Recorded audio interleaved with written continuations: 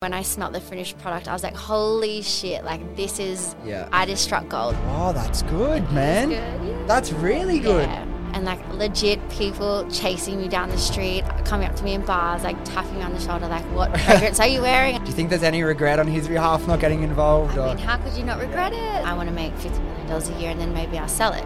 I don't actually think I could ever let it go. Yeah. Like it's mine. Like I love it. Got into David Jones and started to get, a little bit more successful with wholesale. I thought I needed all of these senior management people, and that's when shit hit the fan. I hired 2 of my friends and it didn't work out and I had to let them go. The more people I brought on, sales went down, and I'm like, fuck, like I've got no money. Like if you don't let go of these people, you're not going to have a business by Christmas. It's like the next day I did it and it was done, and it was hard, and then it was like a month of sort of like, okay, let's rebuild, like let's start from scratch again.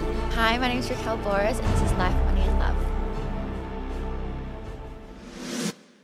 Just quickly before we get started, guys, if you've been enjoying the podcast, can I please ask that you consider leaving a 5-star review and subscribing on whatever platform you've been listening. It really helps the podcast grow. All right, this one is another one I've been really excited about. We have a brand that launched the same year as Happy Skin Co. It's a brand, if you've spent any time on Instagram or social media in the last couple of years and you're in Australia, I can pretty much guarantee you would have seen Who is Elijah, the fragrance brand, unisex fragrance brand. And they've done amazing things. We have the founder, Raquel, Bouris, in the studio today. Thanks for coming. Another person who just happens to be from the Shire. So all the Shire listeners, we got another one in for you. And we're testing out some new tech to level this shit up. So if there's any things go wrong, please forgive us. But we're upgrading really expensive professional tech. So we're going to dive into that. But again, thanks for coming, Raquel. Like, I appreciate your time so much. Thanks for having me, and thanks for the sliding in my DMs, Joe. Yeah, Joe, that's what we do. We slide into DMs and make shit happen. We also have some really sick products here. She's brought in some fragrances for us to try, which I'm really keen about to try. We don't have the bestseller Nomad because it keeps selling out. So if you're looking for something cool, Nomad, I couldn't even get my hands on it. But look, where I want to start with you. It's a little bit different to where I usually start, but like, it's such a key pivotal part in your story and all of this in many facets of your life. But let's go back. I'm assuming it was Coachella 2017. Yeah. The trip of a lifetime, I imagine. You met the man who would turn into your husband and the father of your children, and you came across the scent that ended up inspiring you to launch this brand. So take me back to Coachella and tell me how that's changed your life and that scent, what it did for you, and obviously meeting your partner, and we'll go into that a little bit later. But yeah, tell me about Coachella 2017. Oh, what a time to be alive. It was awesome. So I'd actually met my husband prior to Coachella, but we fell in love at Coachella. Yeah, okay. Must have been the Ferris wheel. But yeah, so I went with my group of friends, and coincidentally my very sudden boyfriend had the exact same trip planned for a Bucks party. So just our worlds aligned, right? So I went with my friends, and my really good friend brought along one of his really good friends from Queensland, and she's out there. Shout out Tiff.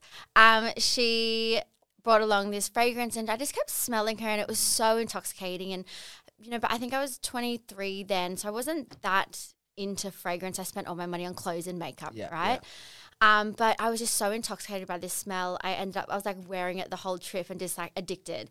And then I ended up tracking it down online and buying I think it was like 30 or 40 bottles at wholesale because that was the only way I could buy it. It was like dirt cheap, like $10 a bottle or something like that.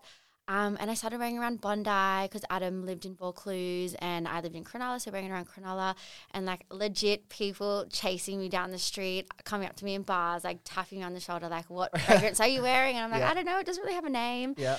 And I was a little bit tipsy one time, and I was like, why don't I just try and make it into a fragrance? And I was with my friend who introduced me to Tiff. Yeah. And we sort of just tipsy planned a little business, and we started like meeting up and trying to like really put it together. And we had like creative differences. And then he wanted to call it Raquel and Elijah. His name wasn't Elijah, but he just loved that name. Yeah. And then we got to a point where I sort of created her with my first perfumer. And I just straight away, when I smelled the finished product, I was like, holy shit, like this is, I just struck gold. Like this is awesome. I didn't think that I would be able to create something as good as what her smells like. Oh no, I kind of want to smell it now live on the podcast. We've never done this before, but can I quickly just have a little sniff so I know what we're talking about here? It's not actually based off the one that you tried to. No. Oh, that's good, man. Good, yeah. That's really good. Yeah.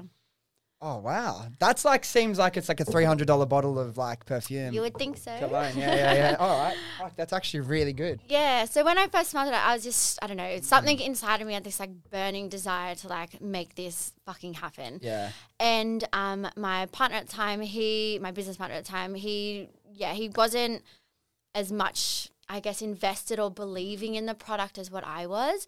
And at that point, I had sort of invested everything financially.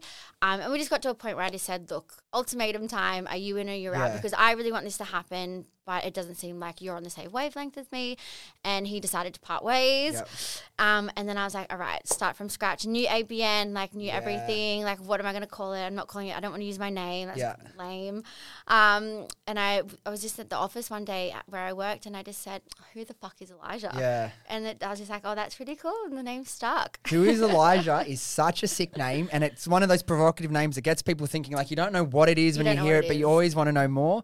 And I know like that story's been told a couple of times, but I just think, fuck, what an interesting name. Yeah. And that conversation that you had to have with him then, obviously as you're in business, you have to learn to have a lot of uncomfortable conversations. Yeah. It's something that I've never really enjoyed doing. It's not something like some business owners or just people in general can just be savage and like they're just stonewall and like they don't care. They'll have the awkward conversations with people, whatever. How did you feel? Were you like nervous to have that conversation or how did that go?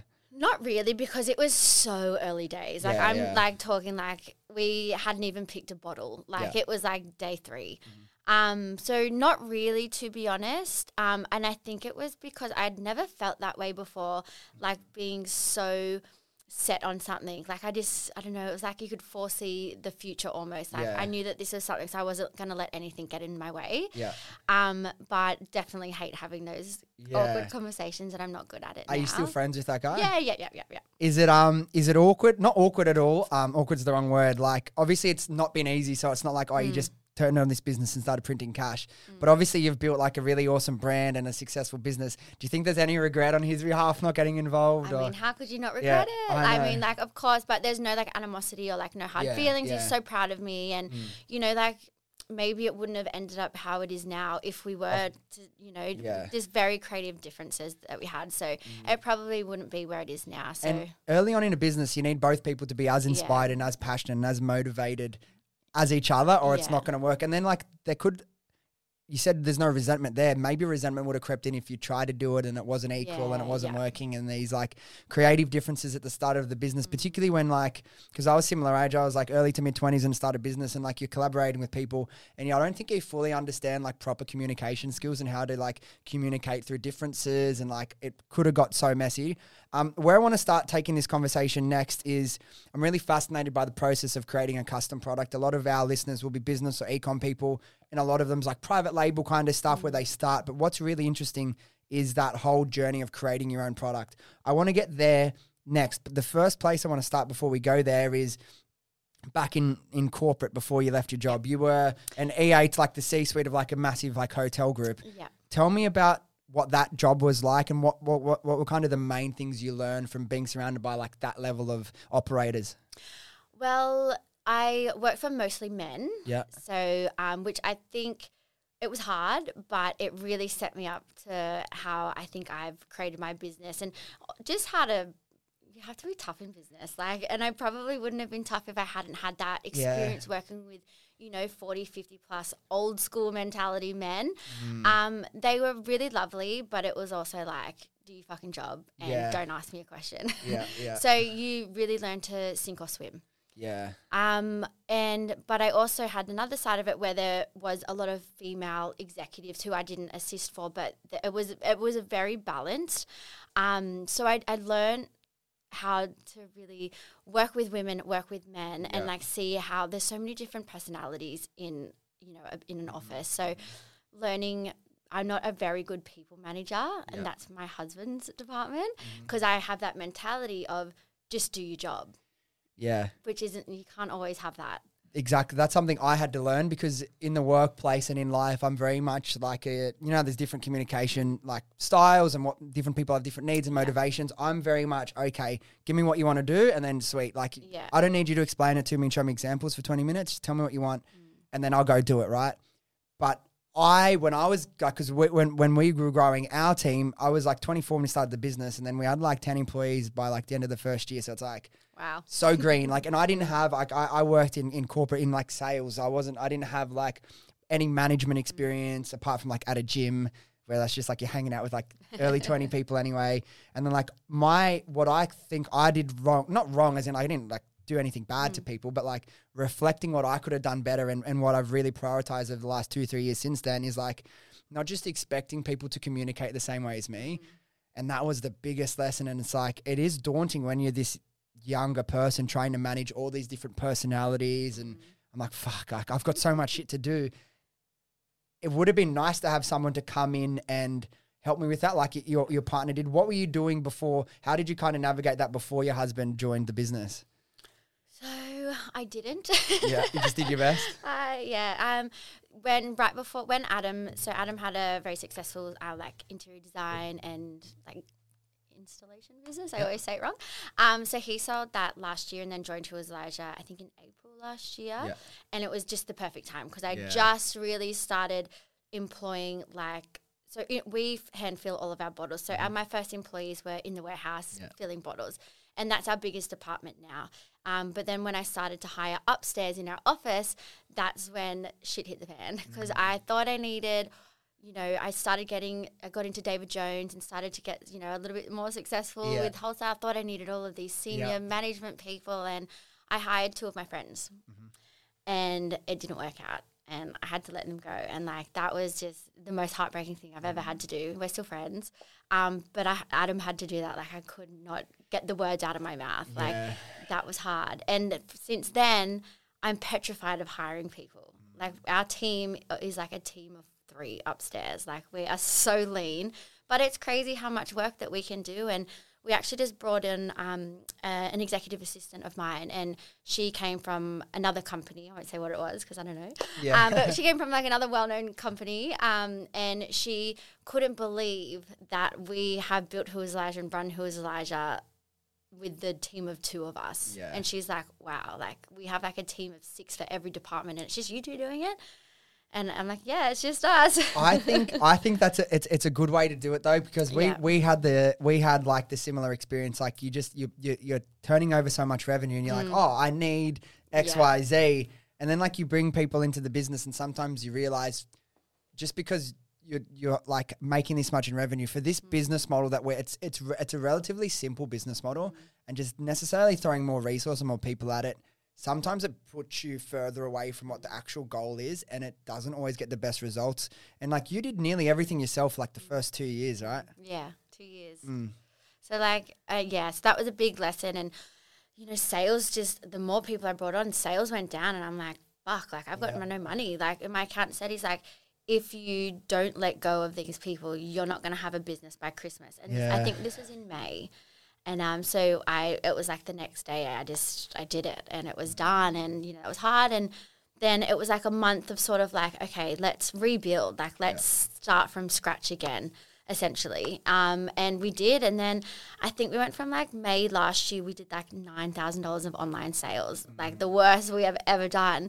And then I think it was like 2 months later, we did like 45 and then 70, and then it keeps doubling and doubling. And I'm like, and our team hasn't grown. Yeah. Like, we're still that same team from back then. What do you attribute that to? Like, because obviously it's not just more resource, more people, better results. Why do you think you got better results afterwards? I really sat down and, like I said, look, what are other brands doing, and what are other, listening to podcasts? What was that, that sliding door moment?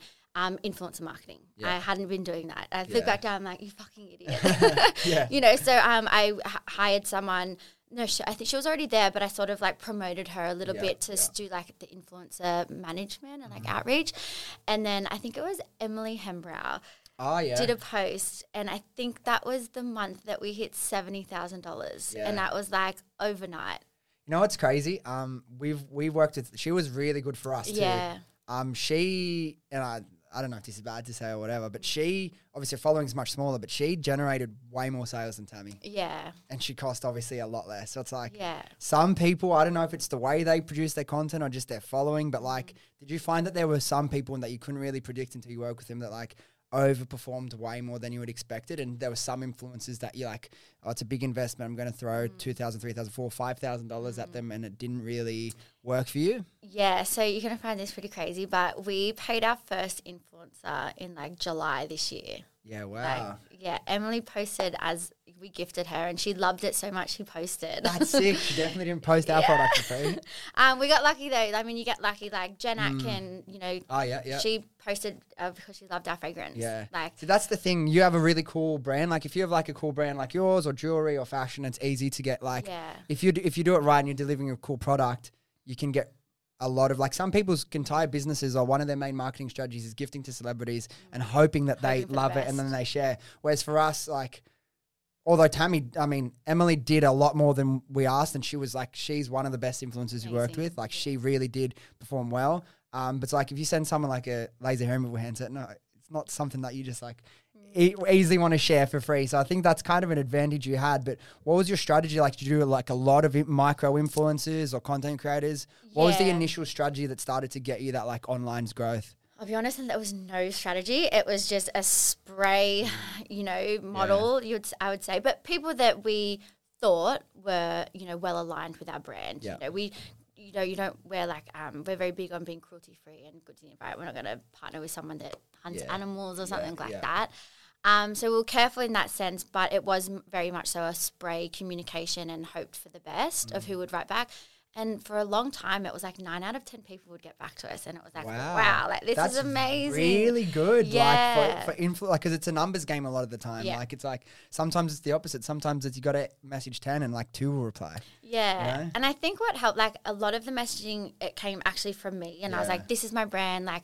I would just love to show you. I'm honestly not expecting a post. But if you wanted, that's amazing. But I just really wanted to hear people's feedback. Yeah. How can I improve my product, if any? And, we've improved it so much, except for the fragrance itself, but like the packaging and the way we deliver and all those little bits and pieces that make up the customer, experience. Yeah. And so the fragrance itself, his, her, hasn't changed since the start?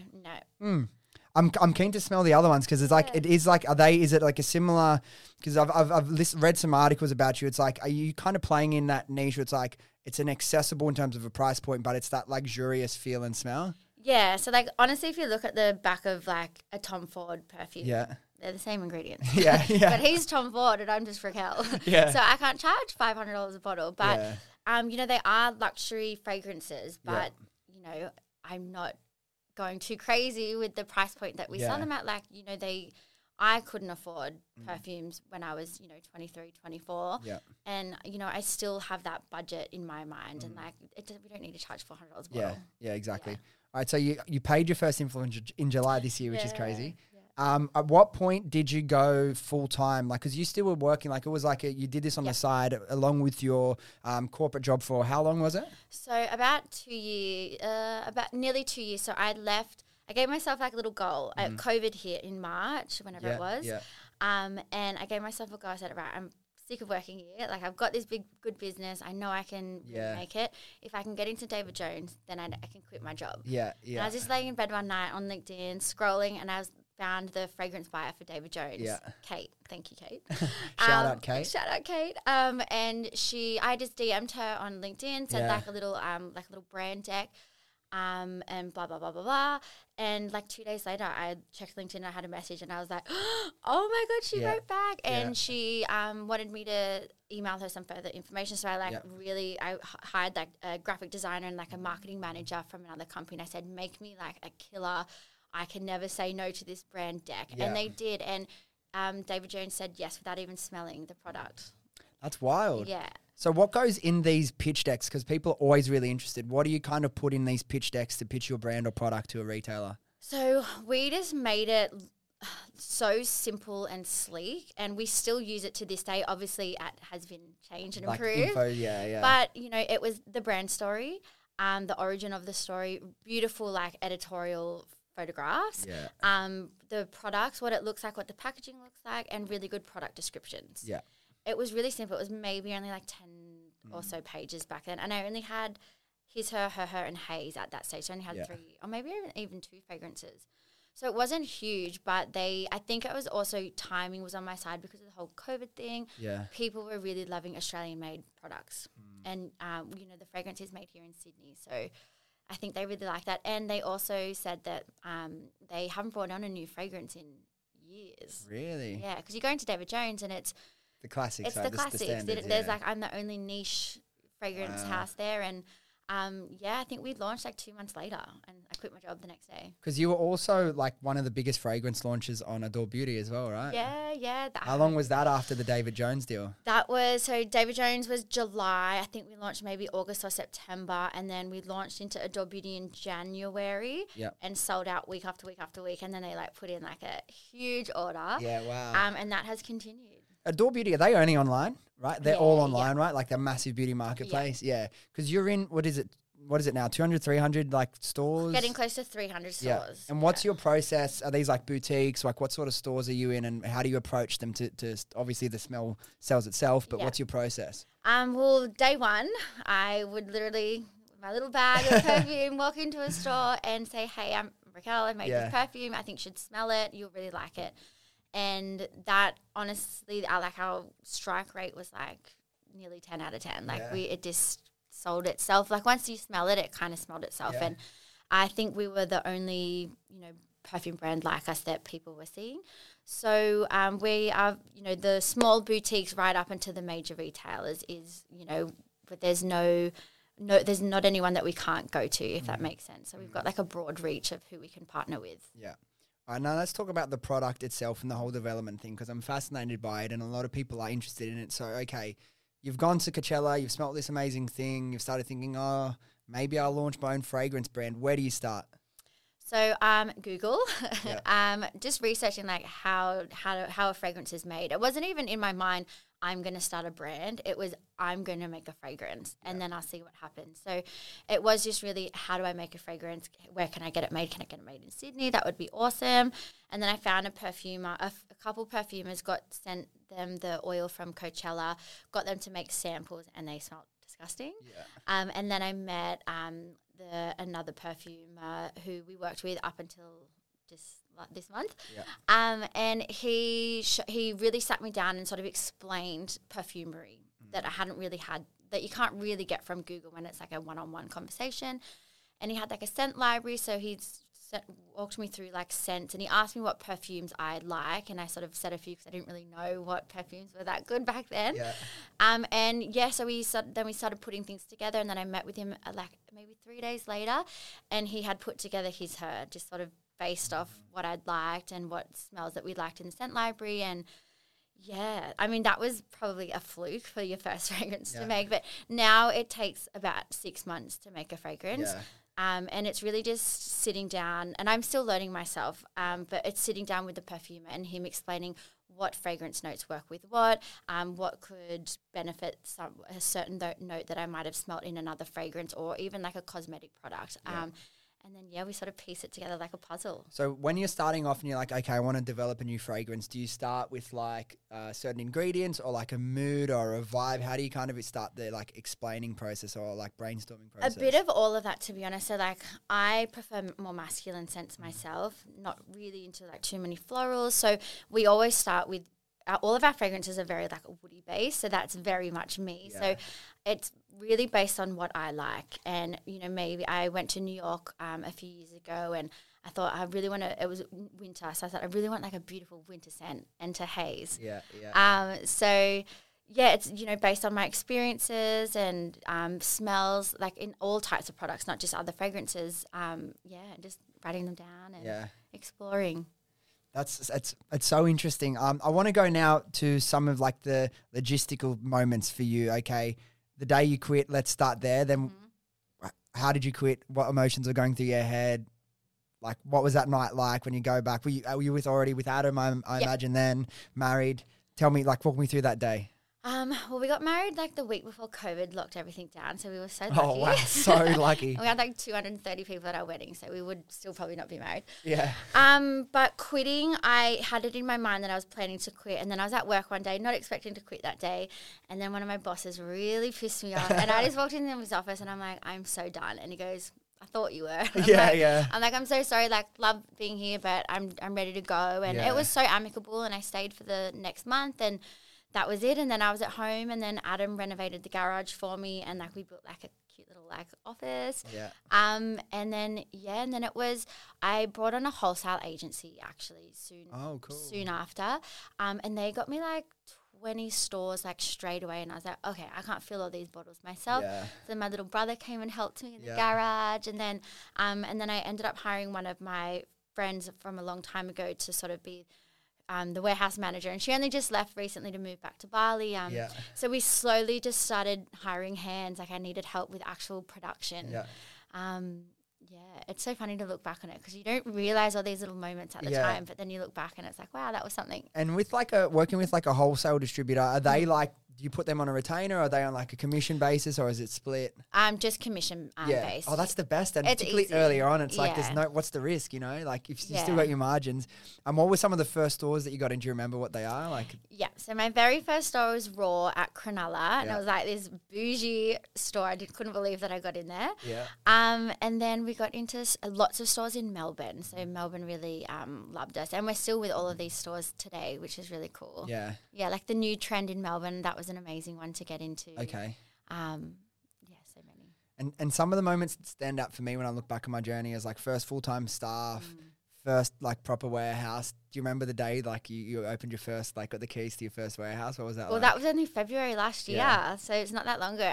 It was amazing. Like it's you kind of feel in over your head because you're like, wow, this is this is a big step. And I had to pay like 5 months rent up front because I'd never had a commercial property before, and they're like, we don't know if we should really trust you. So I paid 5 months rent up front, so that was a lot of money. But from my garage before moving to the warehouse, we went to like a storage unit. And we just sort of kept knocking down the walls in between until we got so big, and I'm like kind of paying what I would for a warehouse. Let's just go get one. But like that's so fun, and that was last year. But you know how you said there's risks with growing too quickly and hiring too quickly. You're taking on like a lot more pressure when you get your first warehouse, right? How did you navigate that responsibility that you now have? Sleepless nights.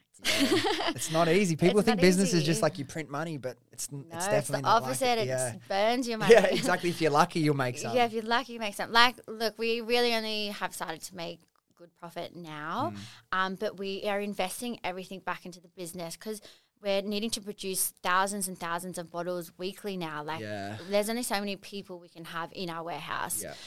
So we're now starting to buy machines. So they cost money, like labeling machines, because we hand label every bottle. And so we just bought our first labeling machine like a month ago. And, I think that was like, $11,000, and we need to buy more of them. And then so you were hand labeling like thousands of orders. Yes.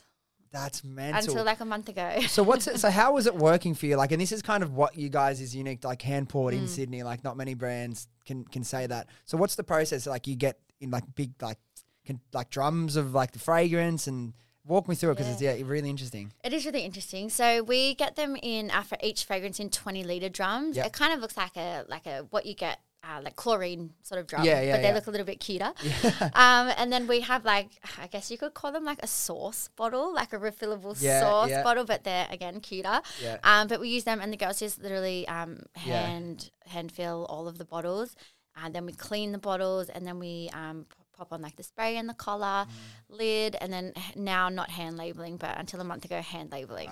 That's so crazy. And how many bottles do you think you've sold like to date? You might know like close to 100,000. And how many of them are hand labeled? 95,000. That's crazy. 95,000 hand labeled bottles that you've done. That's impressive. Let's change the pace, talk about some of the challenges. Because I know there was a challenge with some of the bottles at one stage, like through COVID lockdowns, ports, and trust me, I went through all my own stuff with that and like the increase of freight. What were some of the biggest challenges you had to deal with in COVID, like logistically for the business? Just honestly, the logistics of getting our materials here. So our bottles are from Spain. Our boxes are from China. Our fragrances here in Sydney, so that we didn't really struggle with that. I had a little bit of issues with ingredients for a month or so, but getting things, bottles from Spain is fucking hard, and it takes so long. I think it took 5 months for one of our sea freights to get here, and we're air freighting in between. Like we just had to do a little air freight last week, and it cost like $11,000. Yeah. And it even sucks even more for you guys because like you're not even transporting the product. It's like just one part of it. Yeah, exactly. So I think that has even till today is like one of our biggest things because we are growing so fast. We have to pay for all of our stuff up front, and that that's 3 to 4 months before you even get it. So the financial outlay is crazy. Yeah. And have there been any days along the journey where like, because I know I've had them, I know a lot of entrepreneurs have had them where, and you never really mean it, but like you just sit there and you're like, it's midnight and you've fucking had the worst day ever and you just think, why am I fucking putting myself through this? Honestly, no. I haven't had that. No. The lowest I felt was when I had to let go of my 2 friends, and it wasn't, oh, fuck, why did I do this? But it was, fuck, I really want to start over again. Yeah. But I've never wanted to stop, but I definitely would start over again. So apart from that moment that you had to do, what's the hardest part of your job? Just getting my stock here. Stock, and then knowing what the next step should be. Like, am I doing something wrong? Am I doing something right? What can I do better? And it's like, it's hard when you listen to other podcasts and like even listening to your story, it's like, how the fuck did you do that? Like, I can't even do that now, but it's hard. You can't compare yourself because every product, it's so different. It's so different. So it's hard not to try and compare to other brands, but it's also like, I look to other brands like similar sizes and think, okay, they're doing this, maybe I should give this a go. And sometimes it works, sometimes it doesn't work. But and a story I'd like to mention while we're here that I think will be good to people to hear, because like one of my favorite business books is Shoe Dog. Have you read Shoe Dog? No. Like the story of Nike, from the Nike founder, and it's like the amount of resilience, and like they didn't make profit for like 10, 20 years, like, and he just somehow kept showing up. And obviously your story isn't like that, but like there's a story that I heard when I was doing some research on you that you were like 9 months pregnant and you had to like fill and send out 700 orders. Yeah. 9 months pregnant. Tell me about that day. Okay, so that was Christmas last year. I was literally 9 months pregnant. I was booked in for cesarean like 10 days later, and all my staff except for 2 got COVID. And it was Christmas, and we were out of bottles, and our stock was arriving. I think it was like the 22nd of December, and we had all like the back orders from all of our wholesale stores, and a lot of money on the line, right? And we got the stock, and we're just like, we have to do this. And I think it was about 750 bottles that we had to fill and send that same day. So like it was like I was crying, like in so much pain, like. I don't know if whoever's had a baby, you'll understand, but like you are just in pain as it is. But we got it done. And then Christmas Eve we sort of packed up and it was all good. And on Christmas Day I had the baby because I was just put my body into Christmas baby. Yeah, I just put my body into so much stress probably, and I was like running around and. Yeah, but if anyone needs to have a baby, just bloody work really hard. So what's that like now? Like, how do you find navigating running a business with 2 like little babies? I'm pretty lucky. I've got good support system. My partner's mum and dad are retired, so they help out a lot. I put them in daycare very early on, and I have a nanny 1 day a week. So. That's cool. Yeah, I do. I've worked full time, but they're always somewhere. Yeah. And with your business now, like, what's the split between like e-commerce and retail? 50-50. 50-50? Yeah, we got it to 50-50. It used to be like 80-20, like wholesale dominant. Yeah, until like honestly, Emily Hembrow was like the turning to point realise it shows you what's possible, right? Yeah, and obviously your profits double. So so it's been about a year. Yeah. And where do you see, like, what are you doing in, like, because you're still very involved with the marketing of the business, right? Where do you see, like, what are you focusing on, like, with your e-commerce strategy with marketing for the next, say, 6 months? Finally putting together a marketing strategy. I'm not a very like strategy person, but I'm trying to really sort of put a strategy behind us. But we've got a lot going on, so we're doing a little bit of a rebrand really soon. So we've got new packaging, sort of changing the logo a little bit. Like I feel like it looks a bit more matured now. I think I've matured. It's time for the business to also mature. So that's really exciting. So we're going to make a lot of noise about that. It's looking like sort of mid-December to early January. Yeah. And we've got a new perfumer that we're working with. So we've created some like fucking phenomenal fragrances that are like just I feel like they're next level, and they're really going to put us on the perfume map. So and we're finally hiring someone to do social media because I've done it the whole time. It's exhausting. There's so much involved with it. Yeah. So it doesn't seem like some people get into business, let's see how much money I can make in 2 or 3 years. It obviously doesn't seem like at all that's the case with you. What's your vision for the brand? How big, like, what do you want to do with it? I don't know. Like, sometimes I'll say, I want to make $50 million a year, and then maybe I'll sell it. And it's like, I don't actually think I could ever let it go. Yeah. Like, it's mine. Like, I love it. So, I don't know, just keep on kicking on and, like, growing my goals and adding zeros on. Like, what are you, what products are you doing anything else other than, like, perfumes or Yeah, so we're looking at body products at the moment. It's just like so expensive to do body products. Oh, really? To do good ones. Yeah, I think to do good ones. So really want to focus on that next year. That's one of our most requested product is like a body wash and like a body moisturizer or a body lotion. Yeah. And with that, we are also looking at next year moving into like hotel amenities. So like, you know, when you go to a hotel and like being the fragrance and the amenities of the hotel. So I think that would be amazing for us. Yeah, like that's some of the ways whenever I've looked like how do we grow our businesses, like there's many main ways, but it's like, okay, new products, like new channels or I was going to say something else, but I forgot. The place I wanted to take it next is your husband joining the business, right? What did he do for you in the business? Like, what did he joining you? Like, how important was that for you? I think he actually turned it into a business because before that I was just selling a product with pretty photos, but there was no foundation, there was no no strategy at all. And he brought that as he's had run a business for I think it was 7 years prior to that. So he actually built a business. Yeah. So that helps so much. He implemented just like systems and processes, and we built Salesforce. I don't know if you've heard of Salesforce. Yeah. Like that has like really turned it on for us, and because we have so many moving parts of inventory, like we were running out of one thing. It's like if you don't have that one thing, you don't have any of it. So we've pretty much fixed that now, and like I said, with the people management, like really fostering, you know, all the whole team are all females, so it's like, you know, managing that, and he's so good at it, and and like he's very good at like forward thinking and looking at the growth and how do we actually get to that, because it's all good and well for me to say I want to go sell to this new retailer over in the UK. And he's like, well, hang on, that's like a whole other ball game. Exactly. So let's plan it first and then you can execute. That was my third thing. You just reminded me. So like new markets, and that's something I wanted to ask you about. I know you focus on Australia. Have you started to expanding to international markets yet? Yeah, so we're in New Zealand. New Zealand's a small market, but we're there.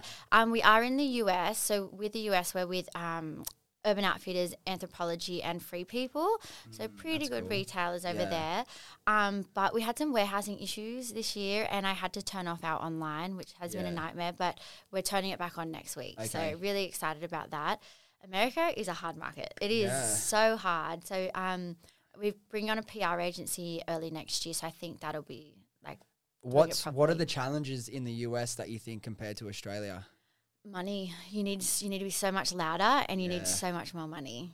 Yeah, that's what I realised. People don't care about Australian made anymore over there. I think it's all done. So, you know, that was one of our main selling points here. Is like, we're made in Australia. Australians care, but Americans, they don't really give a fuck. Exactly. We just need to be so loud over there, and you know, they're not as trusting, I think, as maybe Australians are. I don't know, with the new product. And because they're so big on like things like places, like 50% of all online orders are through Amazon. Like it's more about like the convenience for them rather than like the brand story and being involved with that. So it's hard to crack. And like we've had periods, like you could say, like if our Australian and US orders were like on par, and like there's been periods like Australia's ahead, US is ahead. And like if you were to like grab 1,000 people from Sydney and say how many people knows Happy Skin Co, and then do the same thing in like LA, because the market's so much bigger there, there's potential to sell a lot, but like the cut through is so much less just because there's so many more people. There's so many other businesses. And something in Australia compared to the US, a lot of our businesses, a lot more are self-funded. So like people have like limited budgets, whereas in the US there's so much free money given out, and people launch a business with like 500K to like advertise it, and they haven't even started to make $1 of profit yet. It's all just like based on like this VC money that's come into it. So it is so much hard to compete. But what do you think about like on the scent level? Are they into different, like is it like scents are universal you find, or is it in different tastes? Scents are universal. I mean, we get compared to a lot of like luxury high-end brands that come from America, and Europe. So I don't think that's a problem. It's just the cut through and like speaking to people, and like our launch plan for next year in the US, like I don't even want to say how much it costs, but it's like, it's crazy. And it's like, he's like, this is what you have to do. Like, and you're in a space that's like, it's full of like the brands that have been around for like the heritage brands essentially that have been around for decades, and like it's hard to cut through. What's some of the things that are involved in that like go-to-market plan in the US? So it's like LA, New York, Miami, getting like a penthouse or like a really big hotel room, decking it out, making it look like a showroom, inviting, the who's who of media, the who's who of influencers. You have to pay some of those influencers, to pay to set up the room. Like it's like tens of thousands of dollars and you're doing it 3 or 4 times, and it just all adds up. Where do you like, obviously that's an exciting prospect, taking on the US. It's a massive market. It's the market to be in if you want to build a massive business. But having your husband involved, obviously, who understands like the risks associated with putting all this cash out with no guarantees.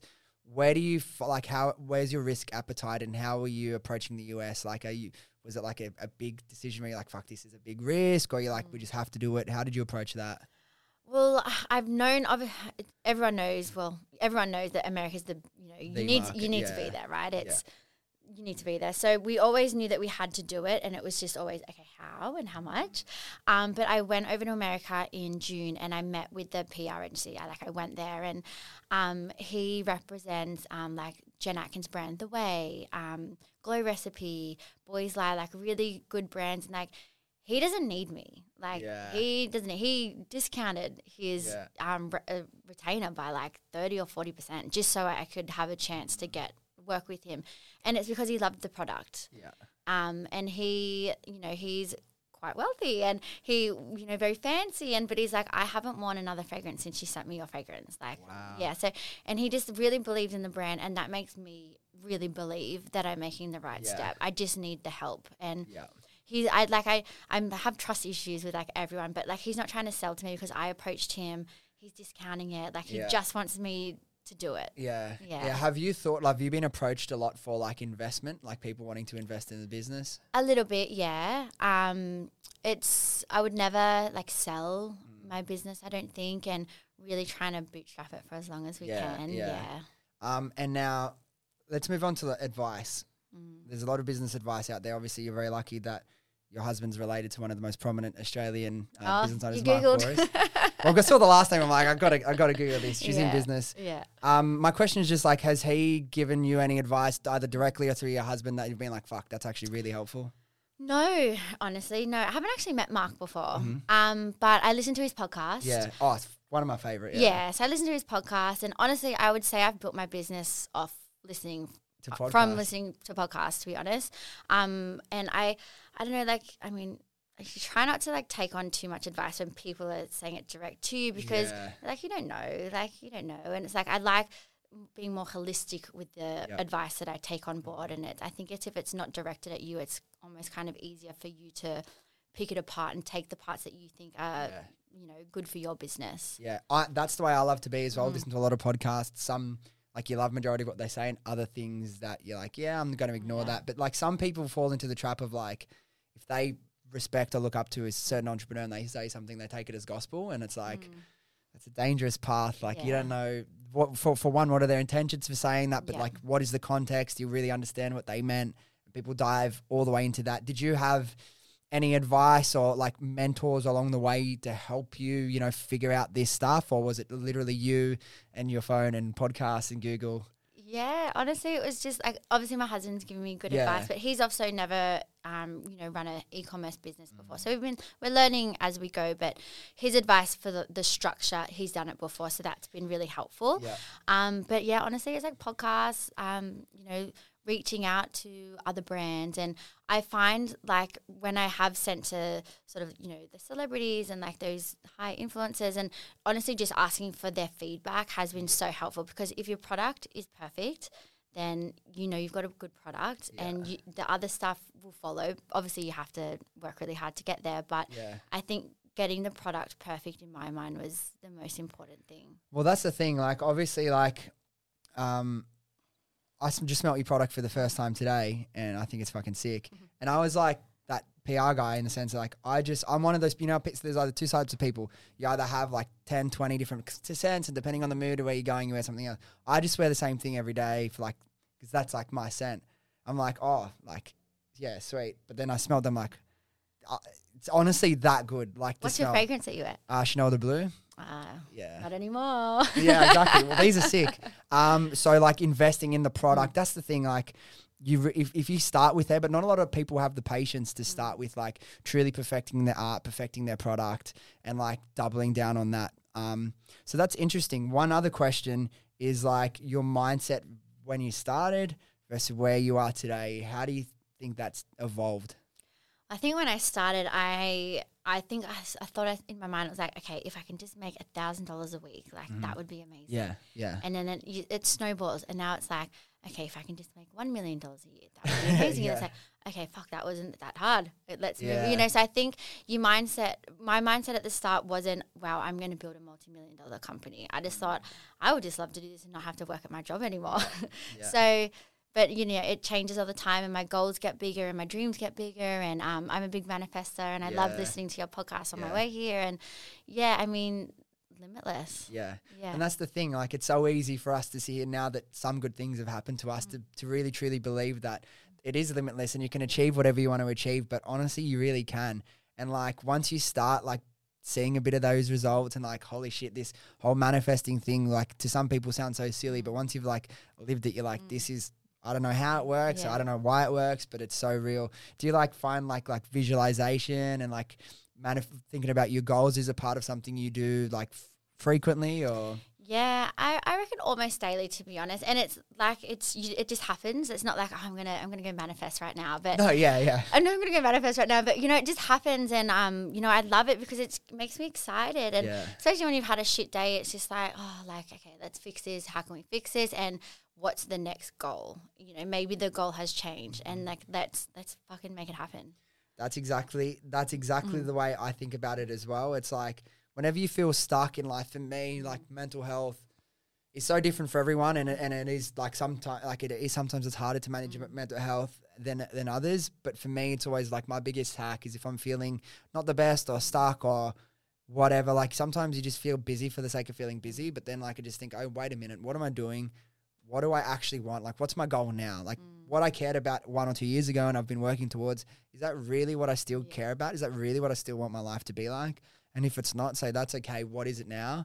And then like, okay, if that's whatever moment or whatever goal, like X revenue with this type of product or this type of brand, visualizing that, living in that, soaking up that. And then like, it's that whole, Joe Dispenza, the actual like science behind like visualization and manifestation that I don't quite fully understand. I know a lot of smart people explain it, and I'll leave that to them to explain. So there's that power, which is there, whether you believe it or not, take it or leave it. But it's like the thing that also gets me for the people that don't believe in that shit and like that's all bullshit, sure, whatever. But if you're like visualizing your goals every day and the life you want to have, like how is that not going to make you more inspired to work as hard as you can and approach things with like a lens of joy rather than like fear?